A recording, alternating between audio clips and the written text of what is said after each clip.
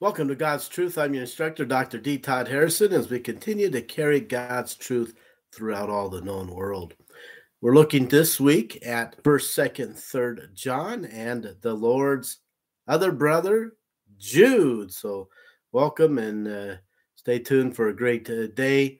We're going to be looking at what did John, the fisherman from Galilee, teach. The same John who once had asked Jesus with his brother James, Lord, shouldn't we call fire down from heaven like Elijah and burn up this whole village and kill everyone in it?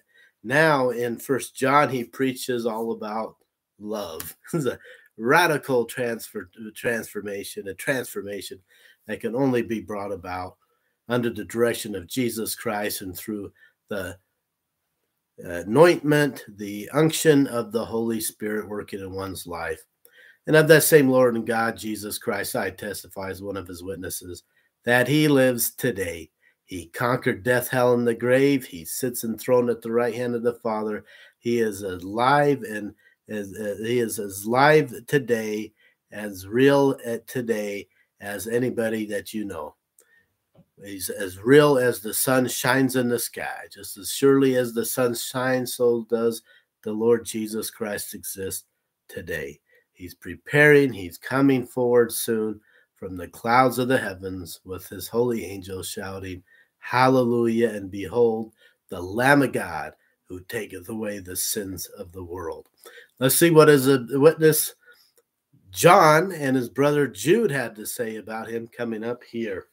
Okay, let's begin in John, 1st John, so not the Gospel of John, the epistles of John. 1st John, chapter 1, verse 1. That which was from the beginning, which we have heard. We have heard with our own ears, we have heard Jesus Christ. We have seen with our eyes Jesus Christ. We have looked upon him, and our hands have handled the very word of life, the Lord Jesus Christ. We are eyewitnesses and ear witnesses of Jesus Christ, that he died, that he rose from the dead, and that he has today a body of flesh and bones. John saying, we felt the prints in his hands and in his feet. He is not a spirit that floats endlessly through space and at the same time is nowhere present. He is not an invisible, non-existent God who has no body, no parts, no passions. For we handled him. We know he had a body. We know he had parts. And we know he had passions. Totally contrary to the false doctrine being preached in today's Christianity in these abominable, heretical creeds of these Trinitarian creeds. They are evil. They are disgusting. They are tools of Satan. In fact, even Satan himself blushes at how wicked these Trinitarian creeds are and how far removed they have led people away from the true Jesus and the true God of the Bible. If you've been caught up in such false idol worship, you reject that false Jesus, you reject that false God, and you come into the Jesus and the Lord and the Savior of the Bible. Continue on. For the life was manifested, and we have seen it. We have seen Jesus Christ, and bear witness and show unto you that eternal life which was with the Father and was manifested unto us as a resurrected, glorified person. That which we have seen and heard, we declare unto you. We don't just have a witness of the Holy Ghost. We don't just have a good feeling in our heart or enlightenment in our minds that Jesus rose from the dead. No, contrary to administrative officers in different churches, we know, for we have seen with our eyes and handled with our body the Lord Jesus risen from the dead. And truly and also may have fellowship with us, and truly our fellowship is with the Father and with his Son, Jesus Christ. And these things write we unto you, that your joy may be full. Why do the authors of the scriptures, the prophets and apostles, spend so much time and effort in writing the scriptures? Because they want you to have joy. We'll read next year in the Book of Mormon that Adam fell that men might be and men are, that they might have joy. So the same concept being here, that they write in these things so that your joy may be full. This then is the message which we have heard of him. We don't declare our own opinions. We don't declare what the things that we want to say. No, we only declare what Jesus Christ wants us to say. This then is the message which we have heard of him and declare unto you, that God is light, and in him there is no darkness at all. If we say that we have fellowship with him and walk in the darkness, Protestants, evangelicals, your alarm is going off to wake you up once again, isn't it? You've been deceived over and over again. Your own Apostle Paul preached against you. We then looked at James. He preached against you. Peter, he preached against you. And now John is preaching against you. Let's continue to stay tuned as we'll flush out this whole epistle here. But here we begin it, right? So if we say that we have fellowship with him, if we say that, we accept Jesus as our Lord and Savior and have fellowship with him, but we're not keeping the commandments of Jesus and the 10 commandments, what does he say? Walk in darkness. We lie and do not the truth. If we say we accept Jesus as the Lord and Savior, but we're not keeping the 10 commandments, we lie. Pretty strong words coming from the Apostle John. He just proved your church false again, didn't he? Just like Peter did, just like James did, just like Paul did. But if we walk in the light, if we keep the commandments, as Jesus is in the light, as Jesus kept the commandments of the Father, we have fellowship with one with another. And the blood of Jesus Christ, his Son, cleanseth us from all sin. If we say that we have no sin, we deceive ourselves, and the truth is not in us. Human fallen nature is that we all sin and fall short of the glory of God, as Paul taught. However, those who walk in the light and those who truly accepted the Lord will immediately try to repent and always try to transform their lives and do their best to walk in the commandments. If we confess our sins, here's the promise, right? If we confess our sins, he is faithful and just to forgive us our sins and to cleanse us from all unrighteousness. What a great promise from the Lord. If we say that we have not sinned, we make who? God a liar, and his word is not in us. Okay, we move to chapter 2. And look at 1 through 12. My little children, these things write I unto you, that ye sin not. And if any man do sin, we have an advocate with the Father, Jesus Christ the righteous. Look what JST does with this. But if any man sin and repent, we have an advocate with the Father, Jesus Christ the righteous. So we must needs repent when we sin and fall short of the glory of God. And he, in verse 2, and he is the propitiation for our sins, and not for ours only, but also for the sins of the whole world. He didn't just die for the members of his church, which there are verses that do say that, because in that context, he died for only the members of his church can return to live in his kingdom, right? So in that sense, he died for the members of the church, but he also died for all mankind, so that all they have to do is bow the knee and confess with their tongue that Jesus is Lord, and they can at least go to the telestial kingdom. The glory of the stars is mentioned by Paul in 1 Corinthians 15. Again, we ask, who's the only church in all the world who believes in the Bible? The Church of Jesus Christ of Latter-day Saints. Just incredible how just over and over and over again, more closely than any other church, the Church of Jesus Christ of Latter-day Saints continues to preach and to teach and to live by the Bible. Okay, so now we continue on here, and verse 3, and hereby we do know that we know him, if we keep his commandments. How do you know someone really knows Jesus Christ? He or she will keep his commandments. Pretty basic, right?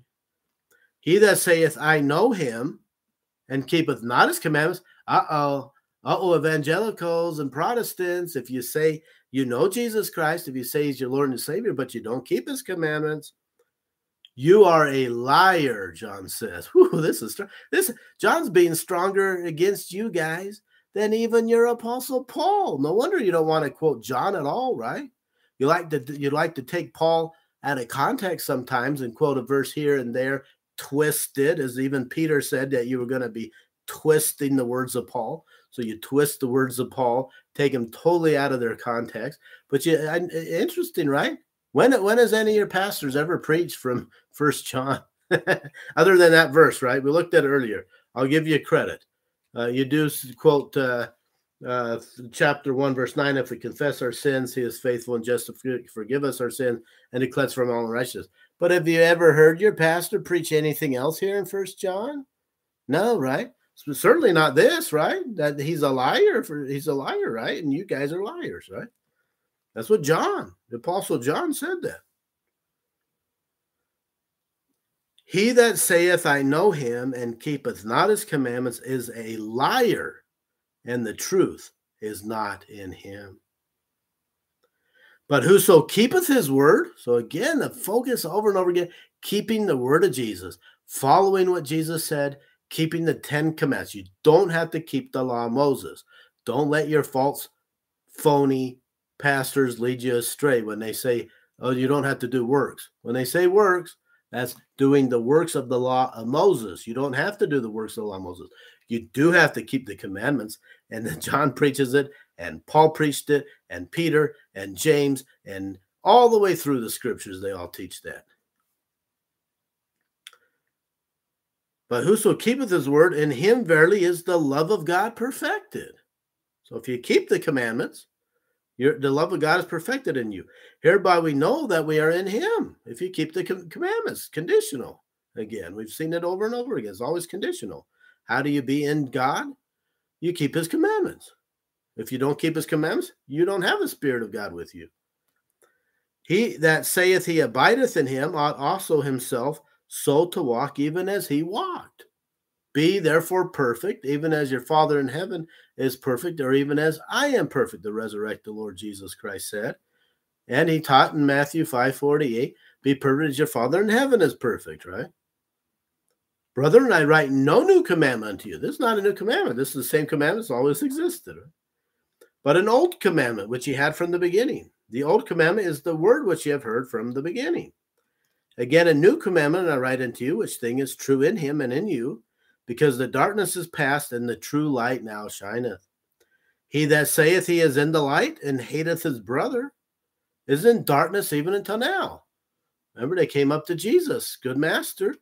What's the great commandment of the law? And he said, love God with all your heart, might, mind, and strength, and love your neighbor as yourself. If you do these two things, you're keeping all the other 10 commandments. Verse 10, he that loveth his brother abideth in the light, and there is none occasion of stumbling in him. But he that hateth his brother is in darkness, because he's not keeping the commandments, and walketh in darkness, and knoweth not whither he goeth, because that darkness hath blinded his eyes. I write unto you, little children, because your sins are forgiven you for his name's sake. 15 through 17. Love not the world, neither the things that are in the world. How many times have we got to be told about that, right? If any man love the world, the love of the Father is not in him. You either love the Father God, or you love the things of the world. For all that is in the world, the lust of the flesh, and the lust of the eyes, and the pride of life, is not of the Father, but is of the world. And the world passeth away, and the lust thereof, but he that doeth the will of God abideth forever. Protestants, evangelicals, better read that again to you, don't we? But he that doeth the will of God abideth forever. Again, it's not enough just to accept Jesus as your Lord and Savior. We've looked at scriptures that teach that even the devil knows that Jesus is the Lord and Savior. They're not saved, and neither are you if you're not keeping the 10 commandments. Move on to 19. Now it talks about apostates from the church. Here we go. They went out from us, but they were not of us. For if they had been of us, so if they had really had a testimony of the truth of the gospel of Jesus Christ, they would no doubt have continued with us. They know it's true. They wanted to be part of it before. They were part of us. They wanted with their hearts and soul to honor God, to keep his commandments. They would not have left that, right? So the proof is that if someone apostatizes from the church, they never had a testimony to begin with. They never had faith to begin with. They never had the love of God to begin with. They never had a desire to keep the commandments. They went out from us, but they were not of us. For if they'd been of us, they would no doubt have continued with us. But they went out that they might be made manifest that they were not all of us. So it's proof that they were not part of us for the apostates who walk away from the church. But ye have an unction, an anointing from the Holy One, the Holy Ghost, and ye know all things. The Holy Ghost is a comforter, a revealer of truth. Through the Holy Ghost, you can know the truthfulness of all things. I have not written unto you because you know not the truth, but because you know it, and that no lie is of the truth. Here we go.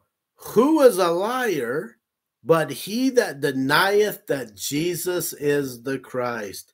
He is Antichrist that denieth the Father and the Son. 1 + 1 = 2, right? The Father and the Son, right? So who's a liar? Those who deny that Jesus is the Messiah, or that deny that Jesus rose from the dead, as the Bible teaches, with a body of flesh and bones. Those who deny that, John would say, they are a liar. He is Antichrist. Who's an Antichrist? Those who deny the Father and the Son, that they're two separate beings of bodies of flesh and bones. Whoever denies that, according to John, is the Antichrist. 23, whosoever denieth the Son, the same hath not the Father. If you're trying to say that Jesus has no body, no parts, no passions, which the Bible clearly teaches that he does, you don't have the Father. You don't have the Spirit of God with you. But he that acknowledges the Son of the Bible hath the Father also. You have the Spirit of the Father with you. Let that therefore abide in you, which ye have heard from the beginning. If that which ye have heard from the beginning shall remain in you, ye shall also continue in the Son and in the Father. And this is the promise that he hath promised us, even eternal life. These things have I written unto you concerning them that seduce you. But the anointing which ye have received of him abideth in you, and ye need not that any man teach you, because you have the Holy Ghost with you. But as the same anointing teaches you of all things, and is truth, and is no lie, and even as it is taught you, you shall abide in him. And now, little children, abide in him, that when he shall appear, we may have confidence, see, by keeping the commandments. If you're not keeping the commandments, when he appears at his second coming, you will be as those in the book of Revelation who are trying to hide under rocks and in caves, hide from his glorious and holy presence. But if you abide in him and keeping his commandments, then you have confidence, and you will not be ashamed before him when he comes back. If you know that he is righteous, you know that everyone that doeth righteousness is born of him. Oh, ho, ho, ho. Evangelicals and the Protestants, you love to talk about being born again. How do you know someone's born again? Better read that again. If you know that he is righteous, you know that everyone that doeth, not believeth, although that's the first principle, he that doeth the commandments of Jesus Christ, righteousness is born of him. He is born again. Those who are keeping the 10 commandments and the teachings of Jesus Christ, those are those born again, not just those who come to a knowledge that Jesus is their Lord and Savior. They're not born again. Bible doesn't teach that. The Bible teaches those who do righteousness, who keep the commandments. Those are those who are born again. Chapter 3, 1 through 11. Behold, what manner of love the Father hath bestowed upon us, that we should be called the sons of God. What great honor and what great love that is for the Father to acknowledge us as his sons and his daughters. Therefore the world knoweth us not, because it knew him not. Beloved, now are we the sons of God, and it doth not yet appear what we shall be. But we know that when he shall appear, when he comes back for the second coming, we shall be like him, for we shall see him as he is. And every man that hath this hope in him purifieth himself, even as he is pure. Whosoever committeth sin transgresseth also the law, for sin is the transgression of the law. And ye know that he was manifested to take away our sins, and in him is no sin. Whoso abideth in him sinneth not. Whosoever sinneth hath not seen him. Now that's continually. Those who are sinning continually will not see God. They may have before they apostatized, before they became a son or daughter of perdition. They may have seen God, but they will not see God if they continue in sin. Verse 7 here, little children, let no man deceive you. He that doeth righteous is righteous. He that doeth, evangelicals, Protestants, he that doeth righteousness is righteous. Interesting, huh? Totally contrary to your church's teachings. He that committeth sin is of the devil. Doesn't matter whether you believe that Jesus is your Lord and Savior. He that committeth sin is of the devil. That's what he said.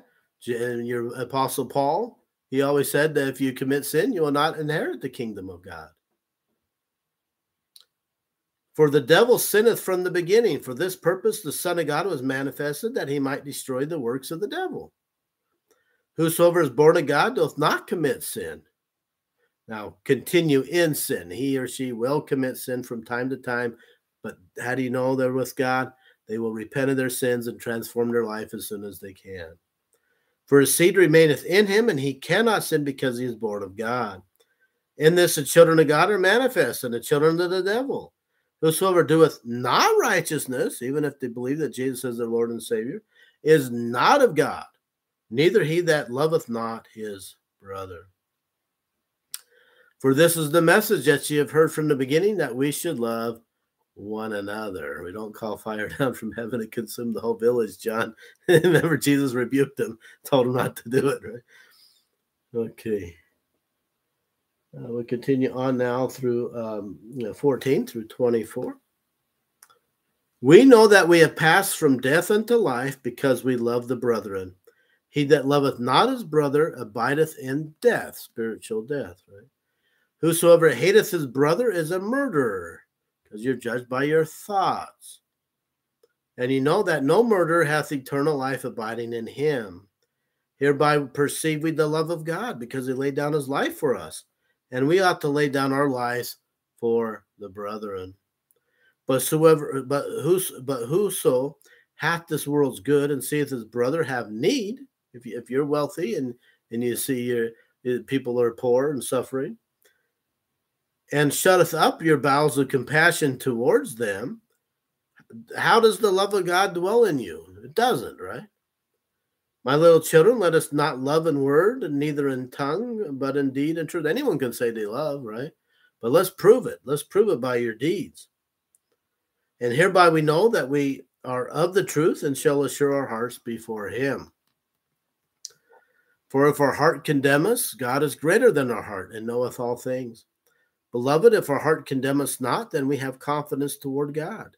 And whatsoever we ask, we receive of him, because we keep his commandments, not because we only believe Jesus to be our Lord and Savior. And do those things that are pleasing in his sight. Got to keep the commandments. And this is the commandment, that we should believe on the name of his Son, Jesus Christ, and love one another, as he gave us commandment. If you love your neighbor, are you going to steal from him? No. Are you going to bear false witness against him? No.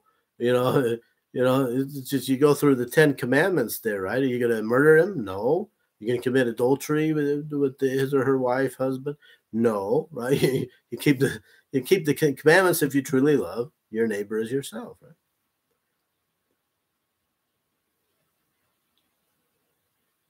Verse 24, and he that keepeth his commandments dwelleth in him. Again, conditional, and again, the focus on keeping the commandments, not just believing Jesus to be your Savior. And he in him, and hereby we know that he abideth in us by the Spirit which he hath given us. Okay, chapter 4, 1 through 4. Beloved, believe not every spirit or everything, but try the spirits, whether they are of God, because many false prophets and many false things are gone out into the world. Hereby know ye the Spirit of God. How do you know something is of God? Here we go.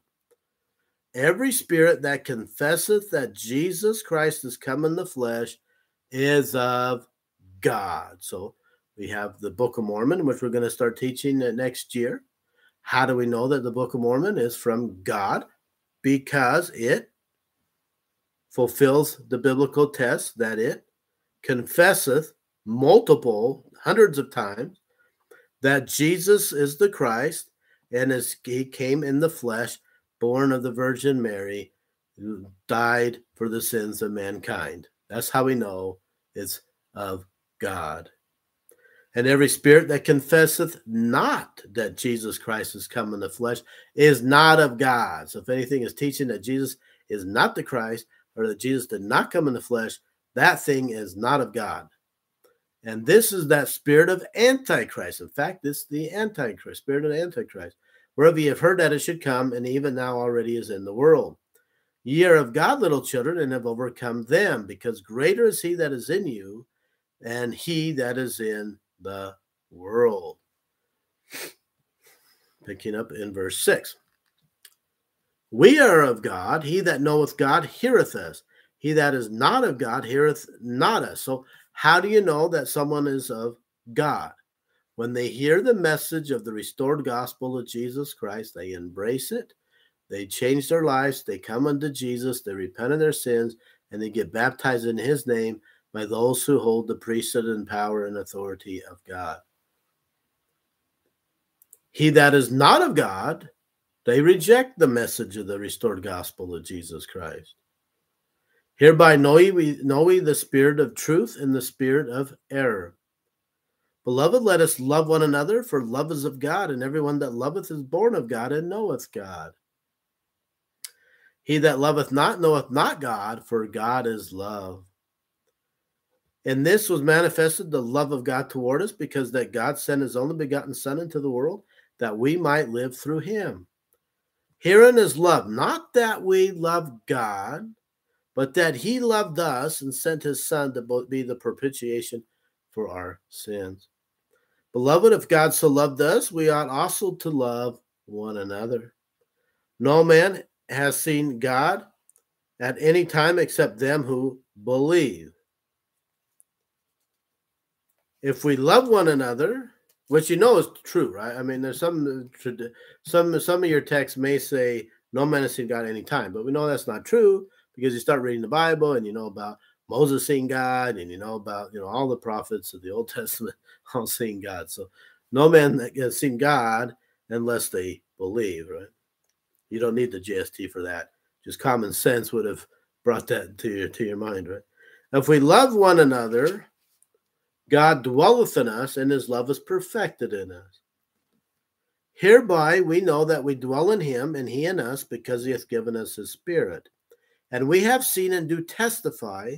We have seen again. When I didn't just feel the Holy Ghost, we saw. We're eyewitnesses. We are true apostles of Jesus Christ. And we have seen and do testify that the Father sent the Son to be the Savior of the world.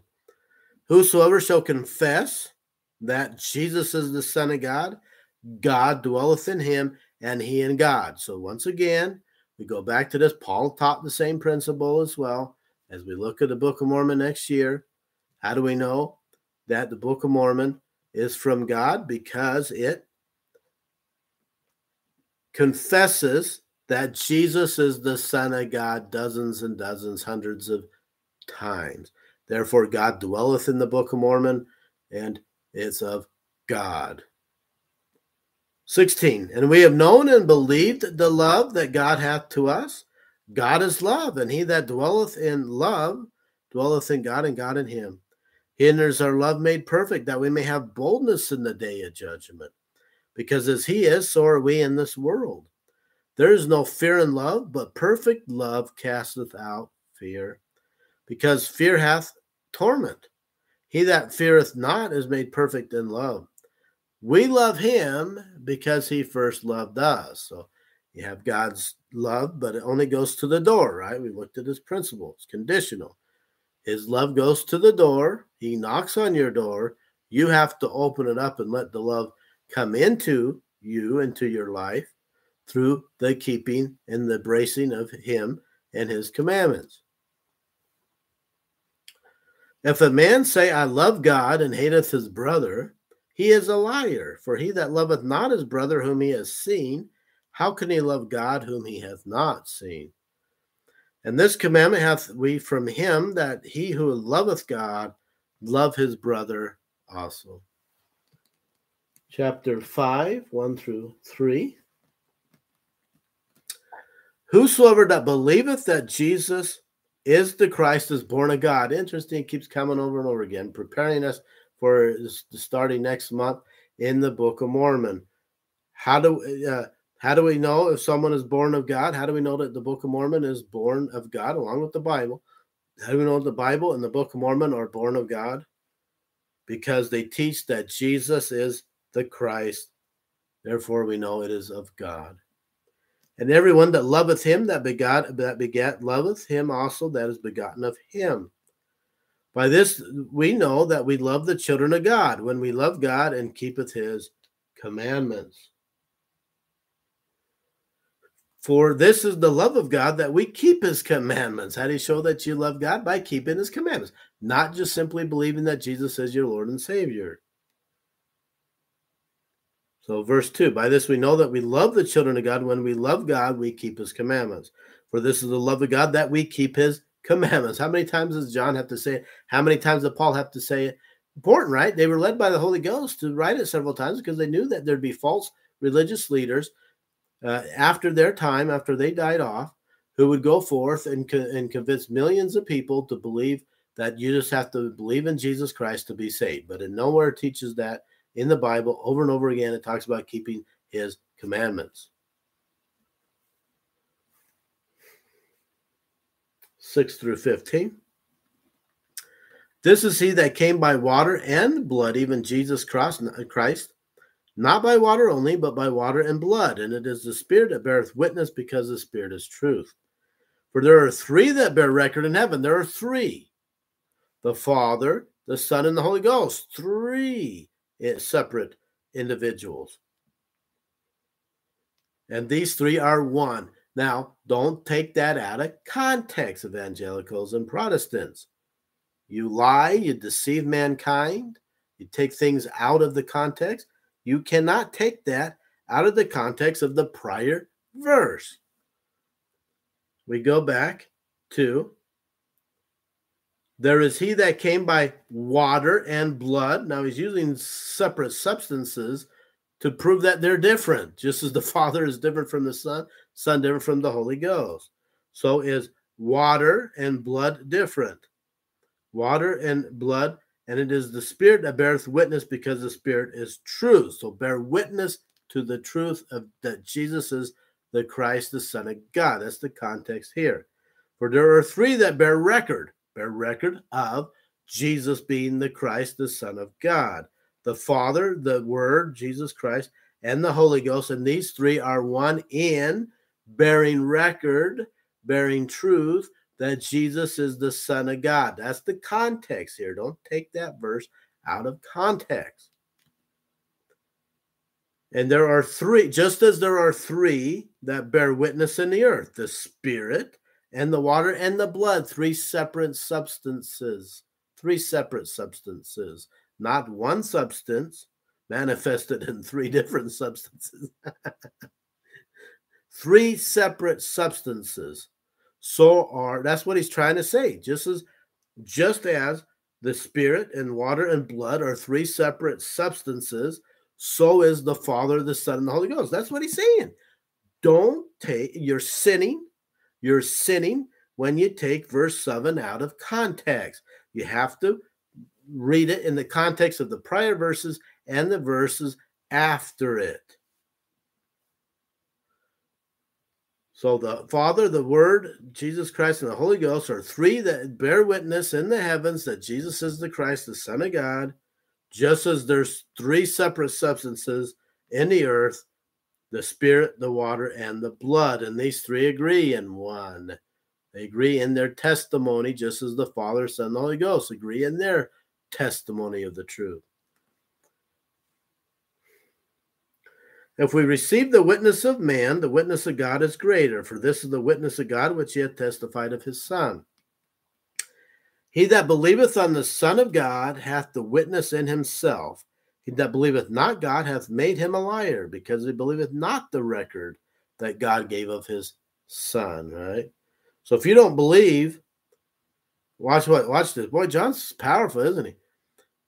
Those of you who reject the Bible, or reject and refuse to believe in the Book of Mormon, are making God a liar, because you don't believe the records that God gave that bear witness of his Son. Pretty powerful wording here, John, but that's nevertheless true. You make God to be a liar if you refuse to believe in the records he gave to testify of his Son. And this is the record that God hath given to us, eternal life, and this life is in his Son. He that hath the Son hath life, and he that hath not the Son of God hath not life. These things have I written unto you, that you believe on the name of the Son of God, that you may know that ye have eternal life, and that you may believe on the name of the Son of God. And this is the confidence that we have in him, that if we ask anything according to his will, now it's conditional, right? You have to ask according to his will. How do you know his will? Well, you live close to the Spirit and have the Spirit bear witness to you to that will. He heareth us. And if we know that he heareth us, whatsoever we ask, that's according to his will, we know that we will have the petitions that we desire of him, as long as it's according to his will. And verse 20. And we know that the Son of God is come, and hath given us an understanding, that we may know him that is true. And we are in him that is true, even in his Son Jesus Christ. This is the true God and eternal life. Little children, keep yourselves from idols, including Trinitarian false creeds. Amen. Okay, so powerful. John the Fisherman, huh? Powerful stuff, John. We obviously wrote this much later in his life, after he gained even a greater education than what he had as a fisherman. It's powerful here. We see now he's starting to move away from the law of Moses, so we know when this was written. At least we can narrow it down a little bit. This is after the temple's destroyed in 70 A.D. It's probably closer to the end of the first century. He's quite old at this time, and now there's no need to keep the law of Moses that much anymore, because the temple's burned down to the ground. So he's finally coming around to accepting Paul's, quote, my gospel, right? That you keep the commandments, the 10 commandments. You don't have to worry about keeping the law of Moses. 613 commandments, the 300 plus that you need to be doing each day, and the 300 prohibitions of the law. Okay, so great one, John. Now we go to 2 John, another epistle written by John. And we'll look at verse 5 through 11. This is to the elect lady. We don't know who that is. And now I beseech thee, lady, not as though I wrote a new commandment unto thee, but that which we had from the beginning, that we love one another. So again, just like he said in 1 John, to love one another is not a new commandment. It goes right back to the Torah. The first 5 books of Moses says, love your neighbor as yourself. And this is love, that we walk after his commandments. Oh, he's still preaching the same doctrine. He didn't have a change of mind, because this is God's truth, right? This is God's truth. So again, how do we have love towards God? And we keep his commandments. We don't just believe only, we believe and keep his commandments. This is the commandment, that as ye have heard from the beginning, you should walk in it. The oral traditions we taught of what Jesus taught to his disciples on the Sermon on the Mount and so forth. Those things that Jesus taught, we should do. For many deceivers are entered into the world, evangelicals and Protestants and your leaders, right, who confess not that Jesus has come in the flesh. You say he has no body, no parts, no passion, totally contrary against the biblical Jesus. This is a deceiver and an antichrist. You teach your Trinitarian false creeds that Jesus has no body, no parts, no passions. You're a deceiver. You're an antichrist. In 1 John, he called you a liar. Verse 8, look to yourselves that we lose not the things which we have wrought, but that we receive a full reward. Whosoever transgresseth and abideth not in the doctrine of Christ, if you're not keeping the commandments, doesn't matter whether you believe it, Jesus is your Lord and Savior, you don't have God. He that abideth in the doctrine of Christ, he hath both the Father and the Son to be with them through their Spirit. If there come any unto you and bring not this doctrine, now watch what he do. If someone believes in the false creeds of a false Christianity, you don't invite him into your home. You don't have any fellowship with him. If there come any unto you and bring not this doctrine, receive him not into your house, neither bid him Godspeed. You don't even wish well for those kinds of people. You don't pray for them. You don't have any fellowship at all with those who are teaching false ideas about Jesus and God. For he that biddeth him Godspeed is partaker of his evil deeds. If you do fellowship with them, if you do wish them well, you're a partaker of their evil deeds. You reject these false teachers. You reject these false Christians from your life. Having many things to write unto you, I would not write with paper and ink, but I trust to come unto you and speak face to face, that our joy may be full. The children of thy elect sister greet thee. Amen. Powerful again, John. We move to the third epistle of John, and here we go again. Here's going to be further proof again that there was an apostasy.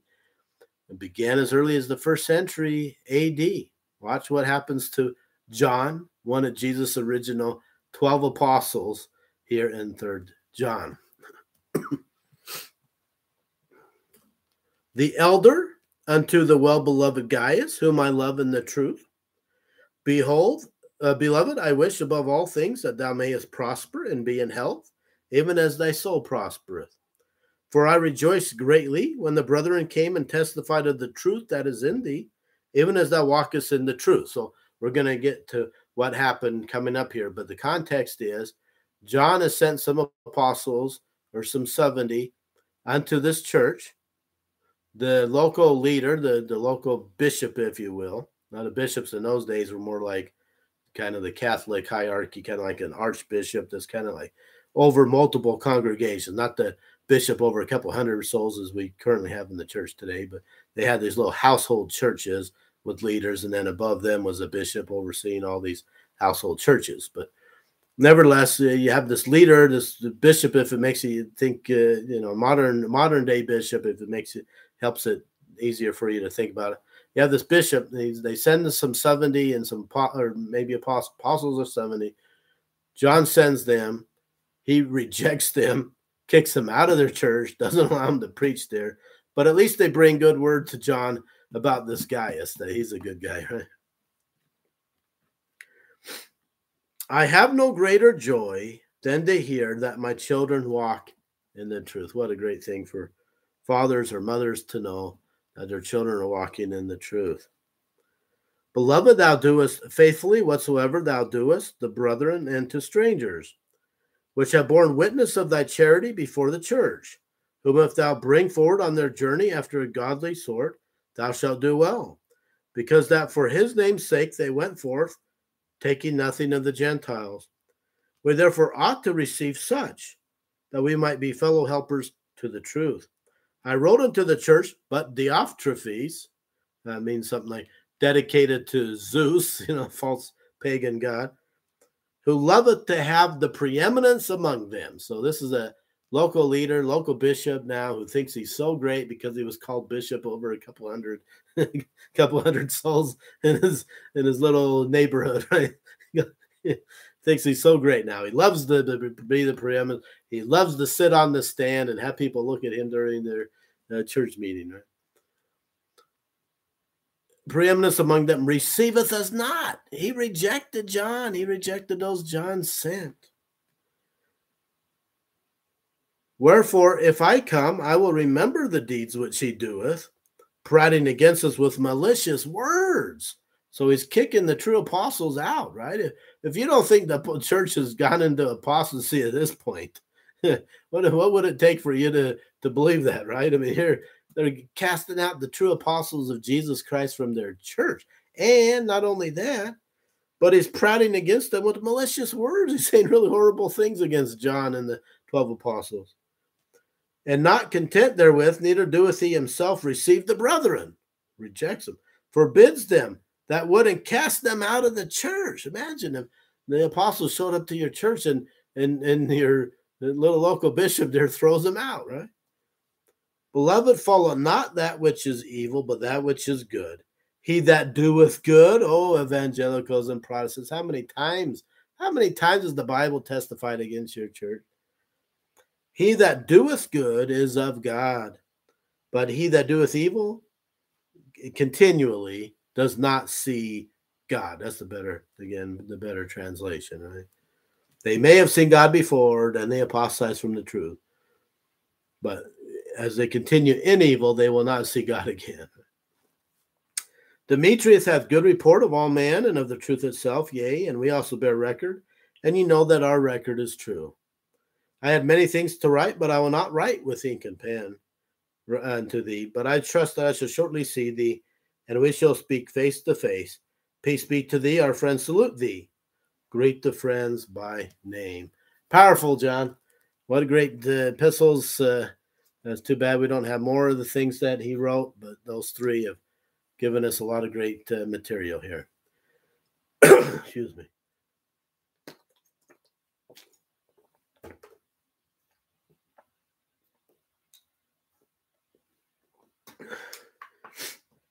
Okay, here we go, guys. The Epistle of Jude. So, contrary to Catholic tradition, they believe that Peter made it to Rome. Historians nowadays have a lot of questions about that, whether Peter even went to Rome, but they believe that Peter went to Rome. Now, because of that tradition, they want to try to claim that Peter was somehow the leader of the church. We know that according to Paul, he was James, the brother of Jesus' first counselor. In Galatians 2, he says the three pillars of the church are James, Cephas, Aramaic name for Peter, and John. That was the first presidency. Not James the fisherman, the brother of John. James, the brother of Jesus, was the president of the church following the death of Jesus. That's what the Bible teaches, multiple places. That's what all the early church fathers say. That's what all the Jewish historians, including Josephus, teach, right? The early church fathers then teach that the second leader of the church was Jesus' brother, Simon.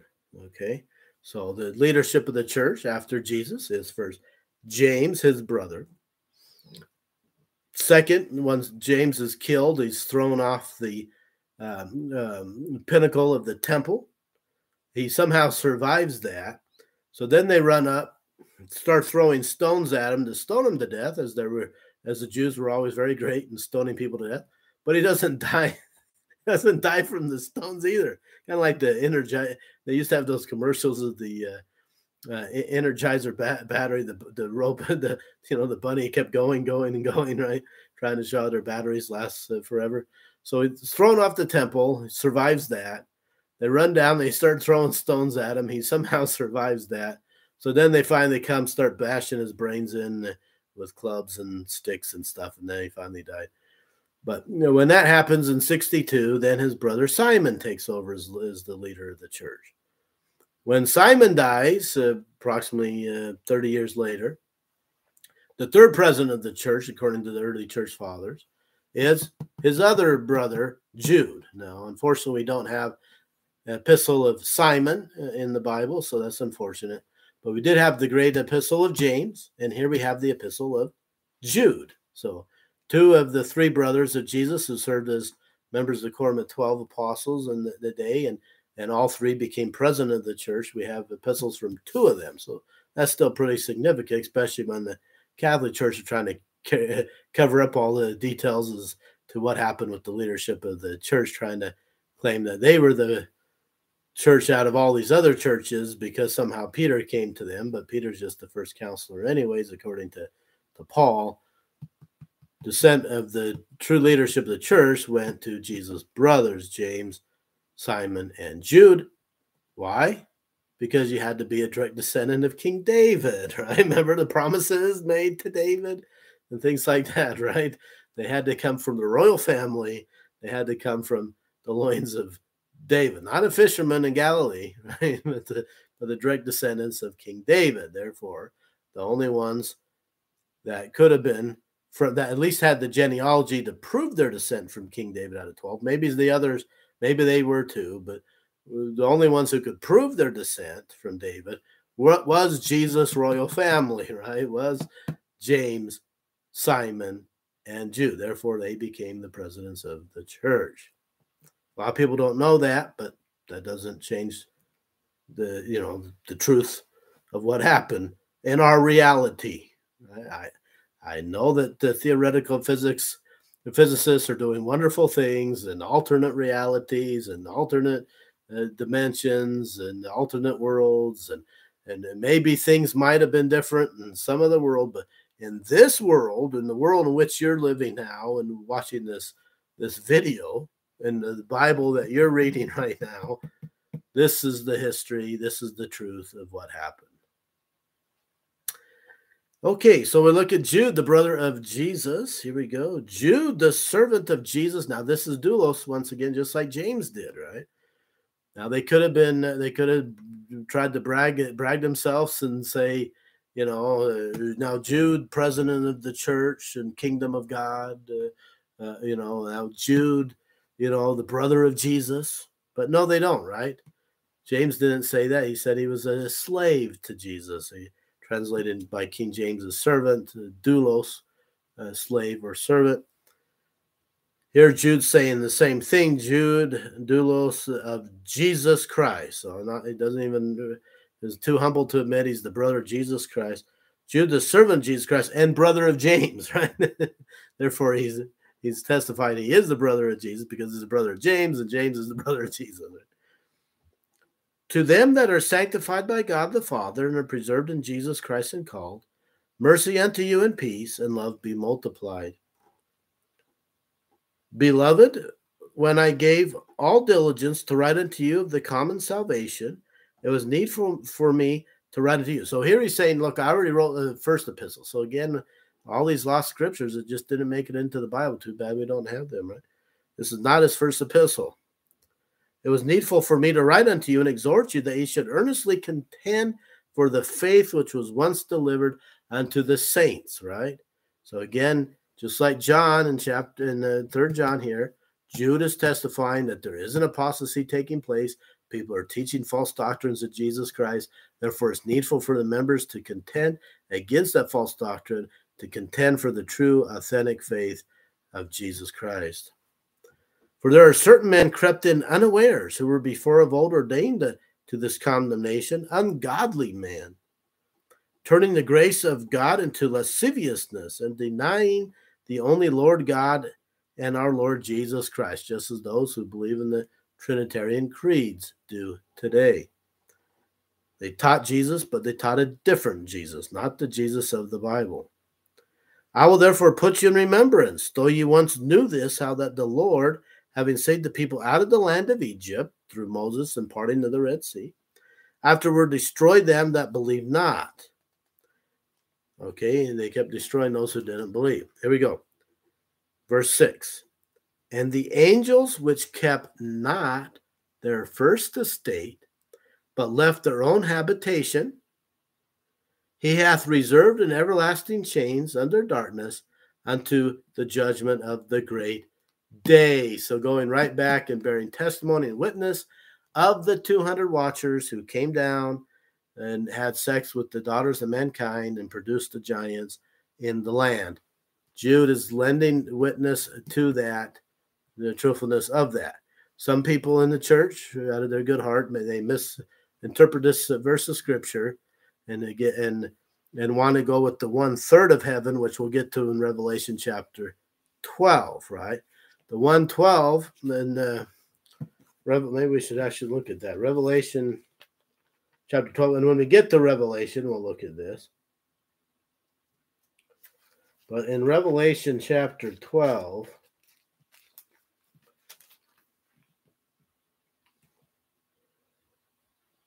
and verse 12, and his tail, verse 4, and his tail, the dragon's tail, Satan's tail, drew the third part of the stars of heaven and did cast them down to the earth. They did not leave their habitation voluntarily, as Jude is talking about here, right?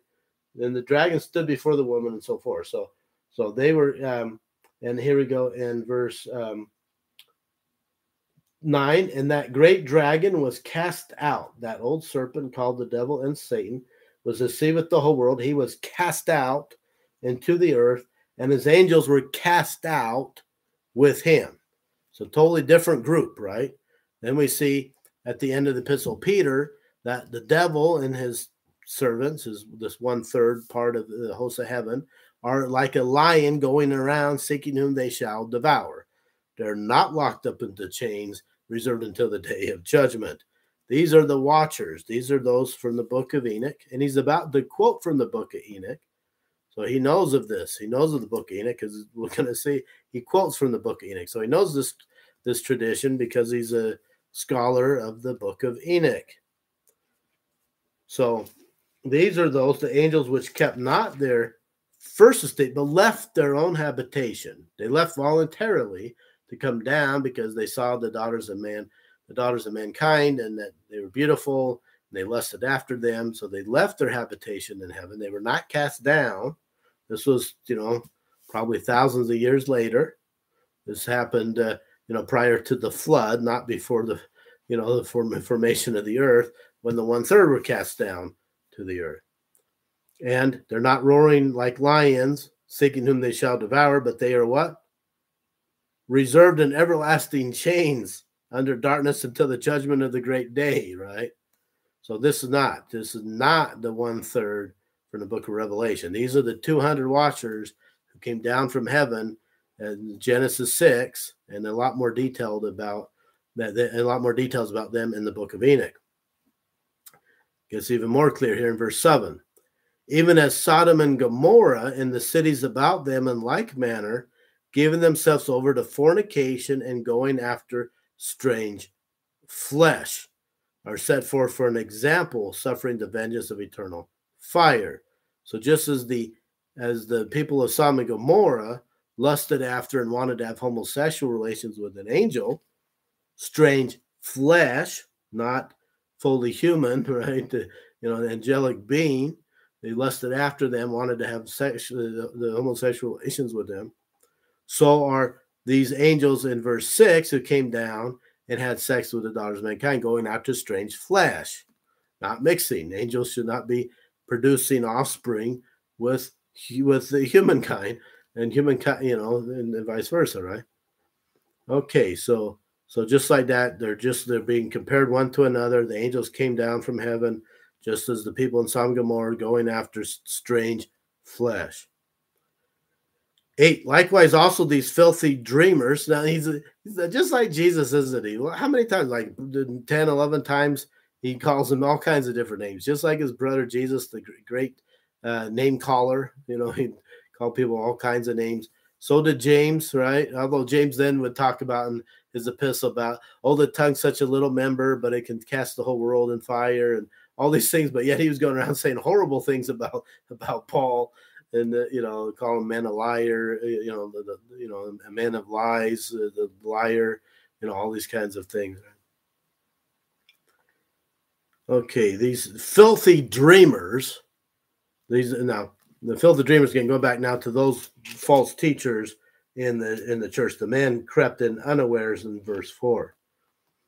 So these filthy dreamers defile the flesh, despise dominion, and speak evil of dignitaries. They speak evil of the quorum of the 12 apostles. Yet Michael the archangel, here we go. Here's the first apocryphal testament of Moses, right? So Jude's now going to quote from the testament of Moses. Yet Michael the archangel, when contending with the devil, he disputed about the body of Moses, durst not bring against him a railing accusation, but said, "The Lord rebuke thee." So he's quoting from the book, from the testament of Moses on this, when Moses had died, and Moses and Michael were fighting over his body and against the devil. But these speak evil of those things which they know not, but what they know naturally, as brute beasts, and those things they corrupt themselves. Woe unto them, for they have gone in the way of Cain, who killed his brother Abel, and ran greedily after the error of Balaam, the swallower of the people, for reward. And he's the one that wanted to, was being offered by Balak to curse Israel and receive money, and perished in the gainsaying of Kor. These are spots in your feet. Here we go. A bunch of name calling here, right? There's spots in your feasts of charity. When they feast with you, feeding themselves without fear, clouds they are without water. Just like Jesus would do, right? Oh, they learned so well from him. Carried about of winds, trees whose fruit withereth. They're just trees whose fruit withereth. Without fruit, twice dead. They're twice dead. Plucked up by the roots. Raging waves of the sea. Look at the name calling going on here. Foaming out of their own shame. Wandering stars, to whom is reserved the blackness of darkness forever. And here we go. He's going to quote directly from the book of Enoch. So this is very important, because this is now a second apocryphal reference now, isn't it? So what do we learn here, right? The scholars really love the epistles of James and Jude because they're eyewitnesses to the life of Jesus Christ. Who knew Jesus Christ better than James and Jude? Nobody, right? Simon, of course, but we don't have an epistle from Simon. But those who knew him best, who spent their lives growing up with him, James and Jude, right? So the things that they taught in their epistles would be what Jesus would most likely be teaching. And so therefore, if apocryphal literature, the Bible, the books of scripture that did not make it into the canonized form of the Bible that we have today, if he's quoting from the Testament of Moses and quoting from the book of Enoch, what do we know about apocryphal works of religious writings or scriptures? They were very important in the family of Jesus, right? Therefore, they must have been important to Jesus, right? Jesus, in 30 plus years, never told Jude, hey, you better stay away from that stuff. You better not be reading the Testament of Moses. You better not be reading the book of Enoch. No, right? Sounds like he probably encouraged him. Who, in those days, they didn't have access. No one had scriptures in their hand. No one had the internet. They couldn't just go on and read the book of Enoch, right? You had to make great effort to go get a copy of the book of Enoch or get a copy of the Testament of Moses, right? So most likely Jesus probably encouraged his brother to seek out those things, right? He knew what was then the Hebrew Bible or the Old Testament, and then he encouraged him to even seek more further light and knowledge through these other books of religious writing. Okay, so he's going to quote Enoch here. And Enoch also, the seventh from heaven, prophesied to thee, saying, behold, here we go, the Lord cometh with 10,000s of his saints to execute judgment upon all and to convince all that are ungodly among them of all their ungodly deeds, which they have ungodly committed, and of all their hard speeches with ungodly sinners have spoken against him. Quoting directly from the book of Enoch, which we also know he knew because he had mentioned the watchers that came down from heaven here in verse 6, right? So he's referring to the book of Enoch here multiple times here in his epistle. Here we go. More name calling. 16. These are murmurers, complainers, walking after their own lusts, and their mouth speaketh great swelling words, having men's persons in admiration because of advantage. But, beloved, remember ye the words which were spoken before of the apostles of our Lord Jesus Christ, how that they told you there should be mockers in the last time, who should walk after their own ungodly lusts. These be they who separate themselves sensual, having not the Spirit of God. But ye, beloved, building up yourselves on your most holy faith, praying in the Holy Ghost, keep yourselves in the love of God, looking for the mercy of our Lord Jesus Christ into eternal life. And of some have compassion, making a difference, and others save with fear, pulling them out of the fire, hating even the garment spotted by the flesh. Now to him that is able to keep you from falling and to present you faultless before the presence of his glory with exceeding joy. To the only wise God, our Savior, be glory and majesty, dominion and power, both now and ever. Amen. And so ended the Lord's brother, at least his second epistle. He'd already referenced his first epistle there. We don't know how many other epistles he would end up writing, but he was faithful to the best of his ability, and he taught his children. We know from the church history that he taught his children, and they were faithful, and one of the Roman emperors brought them together at one point and tried to investigate them to see if the Christians were planning the rebellion, against his reign. These things, again, have been a great joy again to come into your life today as we studied the words of Jesus Christ as taught by his brother and by his apostle John.